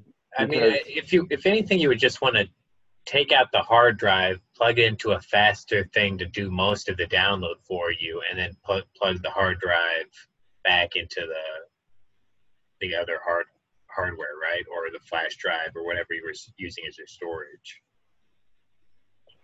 Yeah, I mean, yeah. So it's not as easy as, okay, so like when a computer builds a database, it's using its database software, which is how its processor knows how to organize the information. You know, if you have two different computers that use just slightly different compilers or database software or something else, one computer cannot read another computer's memory because it's more than just putting it in memory. You know, it's got to be like something that computer natively built itself. You know, unless there's just a exact match between these two computers' operating systems. I might not be saying that like perfectly, but I don't know. I like your idea. I just think there's. So that's what installing software actually is. It's customizing the software for your actual computer setup. Yeah, exactly. Yeah. I mean, you can't just put the memory from one computer into the memory of another computer and expect that other computer to be able to read that memory. Yeah, the only thing that works for is like video files for some reason, stuff like that. Yeah, I mean, if it's in a standard format, then yeah. But like, okay. But it's really funny that sentence you just said, like, you know, like you can't expect to put the memory from one computer into the memory of another computer. And we have people today that are like with a straight face talking about uploading their consciousness to a computer. Like, yeah. We can't even get damn computers to talk to each other. That's really funny. Yeah. I feel like, you know, I wasn't explaining what I meant exactly, but it just, there's definitely something about the computer having to build its own blockchain. It can't just be given a blockchain. It can't just be given the memory. Wow. That's crazy, man. It's the same way that you can't just give people Bitcoin. Yeah. You can't even give Bitcoin to a computer. Yeah. That's weird. It has to like validate the tree from it, but you know, itself from the first transaction. You know, it has to like go through that process. Like the computer has to be able to know that it went through the process of validating. It's got to validate the work itself the same way that humans do. If I could ask a question about that, I mean, isn't there a distinction between the initial just downloading of the data and actually validating the data? You mean, I think that's what Cuss is doing, is that they're taking some files and then telling the processor to validate those files, right? So I think the difference is the UTXO set. Like when you say the data, do you just mean like the current UTXO set of who owns what Bitcoin? Or yeah, when you say the up to data, a certain block. Yeah, so you could just give it the UTXO set and just say start from here. Yeah. But that computer cannot guarantee that UTXO set has actually come from the Genesis block. Like that. If you want that computer to validate everything that came from the Genesis block, then it has to do all of those. It has to replay every transaction in Bitcoin history and validate that every single transaction actually came from the Genesis block. So I've set up a new computer at the house here recently, and I've just logged in from my phone to just look at the desktop of where this thing is in the process of downloading the blockchain. Oh damn it, my phone just disconnected from it. But basically, I get like 2.6% of the blockchain every 5 hours or something like that. But that download, it seems to me that you're saying that download is just downloading the UTXO set, then it has to go through the validation process. No, it's getting the transactions replayed from the beginning of Bitcoin history. It's not getting just the UTXO set. Yeah. Yeah, so you get a block and then you update the UTXO set, then you get another block and then you update the UTXO set, and you get another block and you update. So it iterates that process throughout the entire blockchain, and that's how you build the current UTXO set. Gotcha. Yeah, so it Hey says guys, I'm sorry. transactions. I got to run though. All right. Yeah, no worries, man. No worries. But no, this has definitely been an interesting process because I've never downloaded Bitcoin Core before. I've never actually put a node on a desktop. I've always just used the Casa node, and yeah, I mean it's been a fun little experiment, and I've enjoyed messing with it. Yeah, I mean, but your experience with the Casa node has been pretty good. Yeah, I've had no issues. It's sometimes a little laggy, especially if you're trying to just connect to it to make a transaction. I've never actually plugged a screen up to it. I've always just connected in remotely from another local computer on the network, and it works fine. I will say that I don't know if you recall me telling you when I first got it, it gave me hell.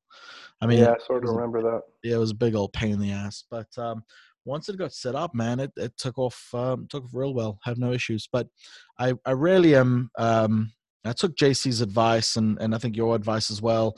Getting a node operational. I think I'm going to do it off a Windows machine first, and then once I've got it squared away, I'm going to start looking at what visualization software I can start messing around with, and see if I can make some stuff myself. But probably What are going to do that you in Linux. Sorry, what are you interested in visualizing?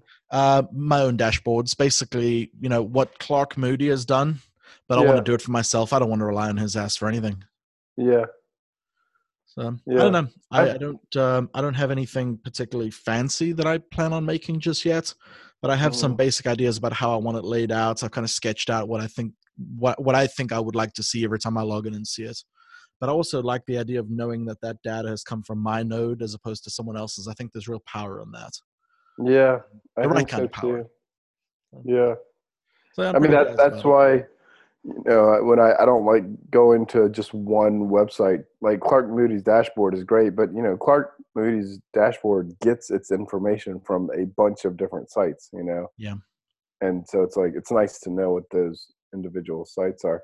I mean, I've often wondered if there was a market for some software that just displayed some kind of dashboard of your node. Like, I don't know if that exists. Do you know if it does exist? So I've looked around, and what I've found is it's mostly for Linux machines, and none of it appears to be very very well put together. So if there is a market, which I don't know if there is, someone that's got some experience with user experience and displaying software could really really improve what I've seen, because it all looks pretty rough, and none of it's charted. None of it's using charting software. None of it's displaying it any kind of useful way. It's basically entering commands and getting outputs. And that's cool and all, but I don't particularly want to do that every time I want to look something up. Yeah. Well, one of the problems with charting data from your local node is just the size of the Bitcoin database. So we're talking about like 200 gigs of information. And so like if you're just in your RAM is what, 16 gigs or something like that? Yeah, I got 32. Yeah, but yeah, I mean, makes no difference at that size. Yeah. So it's like, when if you were to be like, okay, let's plot, Satoshi's coins, or plot some kind of metric that required your computer to dig up information from the blockchain from like 2008, it would take forever, just because it just can't hold that kind of memory and RAM. So it would have to go to storage and get it. And, people just like don't have time, they just want to see the graph immediately. And it's like, a computer can't dig through a database that fast. Yeah, I'd contemplated some strategies in dealing with that. I've I don't really advertise this, but practicing law has not been my only thing. I had a data company. Oh, really? From 2013 through 2017. And basically that's what we did. We had terabytes of data that we were processing every day, and wow, we had really good. That's the Indian contractors I've worked with are the folks that are database architects. Wow. And actually, Gene of all people is a freaking ninja at that stuff. By the way, Really? I overheard him talking to someone about it. I was like, oh, that boy fucks. I mean, he knows a shit ton about that. I think that's that. I mean, not to kind of dox him, but I think that may be what he does for a living. I mean, you don't get that level of expertise. Just hearing him explain what he was working on in his free time, I was like, damn, that is crazy smart thinking. But Yeah.